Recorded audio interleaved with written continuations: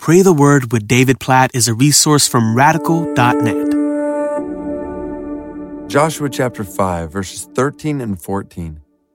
When Joshua was by Jericho, he lifted up his eyes and looked, and behold, a man was standing before him with his drawn sword in his hand. And Joshua went to him and said to him, "Are you for us or for our adversaries?" And he said, "No, but I am the commander of the army of the Lord. Now I have come." And Joshua fell on his face to the earth and worshipped and said to him, "What does my Lord say to his servant?"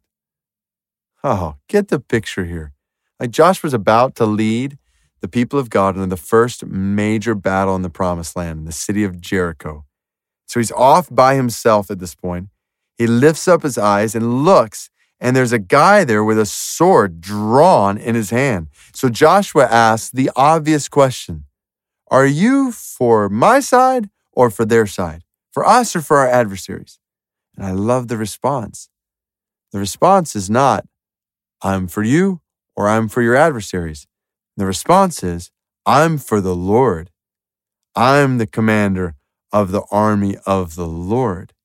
To which Joshua falls on his face and says, okay, what message do you have for me? This is so key.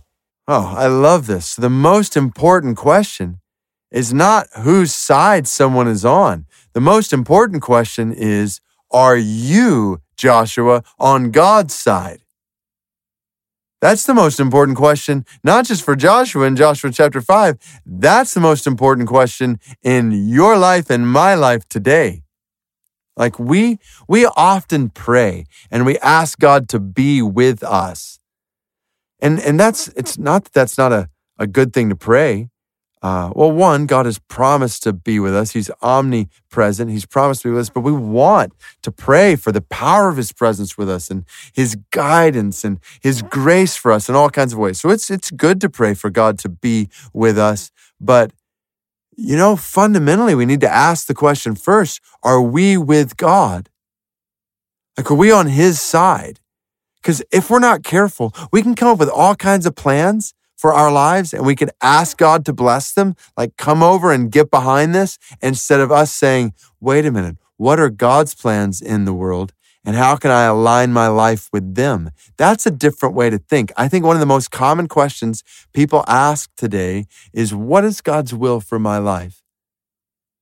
Instead, I wonder if it would be better for us to ask, what is God's will in the world? And how can I align my life with it? It may sound just like you're saying something different, but I think it's actually fundamentally different. Because we oftentimes, when we're saying, what is God's will for my life, we're kind of coming with different options instead of starting with His will and saying, what is your will in the world, O God? And how can I best align my life with it? So God, teach us to pray like this. Teach us to pray according to your will. Teach us to seek your will above all else. We want to be with you, oh God. Yes, we want you with us, leading us, guiding us. We need you with us, leading and guiding us. We can't do anything without you. But God, we want to start by seeking you, by coming to you, by yielding to you in a Joshua type way here. What message do you have for us? What is your will in the world? How can we align our lives with it? We trust in you. We don't trust in ourselves. And God, we praise you. We praise you that you promise to be with us and lead and guide us according to your will, that you put your Spirit in us for that purpose, that your very Holy Spirit dwells in us for that reason. So thank you. So we pray, oh God, help us to walk in your will in the world. Help us to align everything we do with your will in this world. Help us to abide in you, to make disciples of all the nations, to live for your glory in all that we do, to proclaim your gospel. We know this is your will in the world. Help us to align our lives with it, we pray. Help us to make disciples. Help us to walk in purity, to walk in humility, to seek you, to love others selflessly, to give sacrificially and generously. God, we know all these things are your will for our lives, to build up your church, to care for the body, to reach those who are without Christ. God, please help us to align our lives with your will today. In Jesus' name we pray. Amen.